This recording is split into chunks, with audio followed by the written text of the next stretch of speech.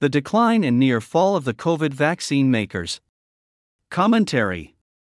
The uptake of the latest version of the COVID vaccines, which underwent almost no testing but were rubber-stamped by regulators anyway, has been far lower than expectations.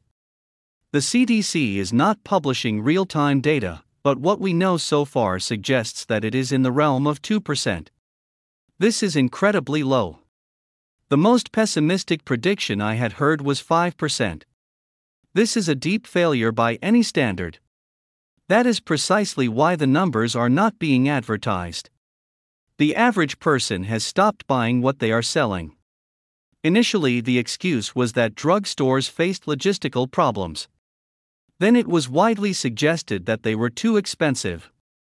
For a few weeks, such diversions dominated the messaging. But in the end, the reality is here: people just don't want them.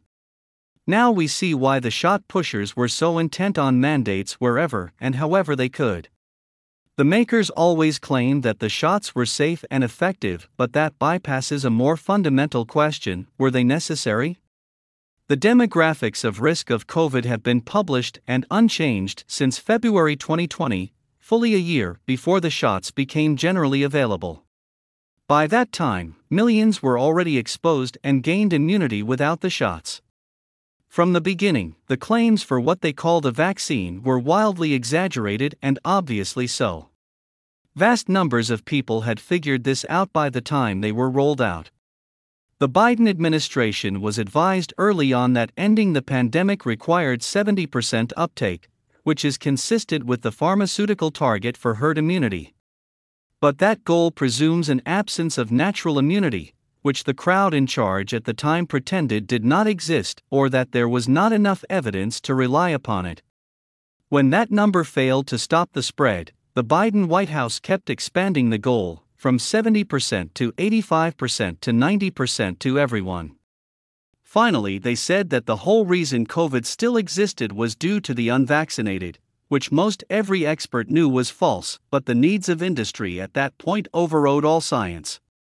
The main competitor to the two mRNA shots of Pfizer and Moderna was Johnson & Johnson, which was a more traditional vaccine and required only one shot. But that was withdrawn briefly for safety concerns by the Food and Drug Administration in 2021, which wrecked its market share, leaving only two giants to scoop up the fiduciary rewards of public panic.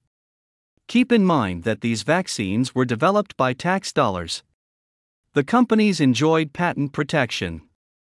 Briefly, the Biden administration toyed with the idea of giving away the formulas so that anyone could make them, but that idea faded quickly following panicked industry protests. Then they relied on mandates, which is a form of conscription. Further, they enjoyed indemnification against harms. Finally, they are publicly listed companies, so could reap the whirlwind of profits, and they did. After 3 years, where does the stock price of Pfizer and Moderna stand? Moderna has lost 74% of value in 2 years, while Pfizer has lost 46%. No question that the time to have sold these stocks was 2 years ago. The layoffs have already started, and their valuation will likely crawl back to what it was 2 years ago. There is a temptation to cheer when big shots bite the dust, and I share that sense. And yet, nothing about a fallen stock price undoes the tremendously terrible history of these shots, the expense, the coercion, the harms, and the wealth transfer associated with them. All of which is to say, they will likely get away with the whole thing. I often think back to what we knew about coronaviruses from the first days. Such viruses are mostly unstable, prone to constant mutation. They are not candidates for viable vaccines. At best, pharmaceuticals can chase down the last variant and provide some therapeutic benefit.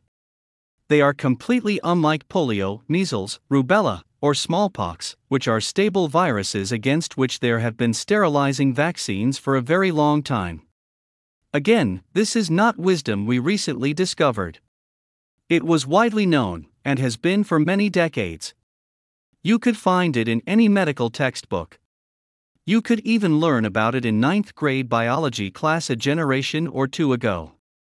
For some strange reason, by the time 2020 came around, enough people had forgotten or never learned that bad actors were able to manipulate the public into believing that a magic shot could make a respiratory virus go away. There was never any chance that we could vaccinate our way out of this one. Never. As for safety and efficacy of the shot, I can only quote Tracy Hogue: "There was thus no informed consent and, as stated, safety and efficacy almost entirely unknown when the vaccine was administered to the public." Meanwhile, the FDA had a strong team focused on vaccines, which resigned when they saw what was coming with the first booster, and how the manufacturers were essentially buying their way into the approval process. Those who remain, it is widely acknowledged, are entirely in the pay of the industry. Will they get away with all of this? Certainly the public and the financial markets are now in a punishing mode. It's about time. As for larger accountability, it's unclear. We had investigations going and some focus on Capitol Hill, but all that might be shelved now in light of the huge attention being paid to war in the Middle East. War tends to do this, put everything else on the back burner. No question that we urgently need reforms, particularly with the problem of regulatory capture and indemnification against harms. The 1986 Act, that protects vaccine makers against harms, needs an urgent repeal. That will bring an element of reality back to these markets. And measures need to be taken to restore integrity and science at the FDA. That's just the beginning. At the start of this entire mess, thinking and writing not as an expert, but as a literate human being, I pretty much assumed that the vaccine would be a great distraction from the need for good protocols for dealing with the sick. It turned out to be far worse than a distraction. Many people have been injured and many have died. The entire fiasco has massively raised public doubt about all vaccines, pharmaceuticals, medical services, and public health generally. What this means is that even without serious efforts at reform, we could see de facto refusal of the public to go along anymore.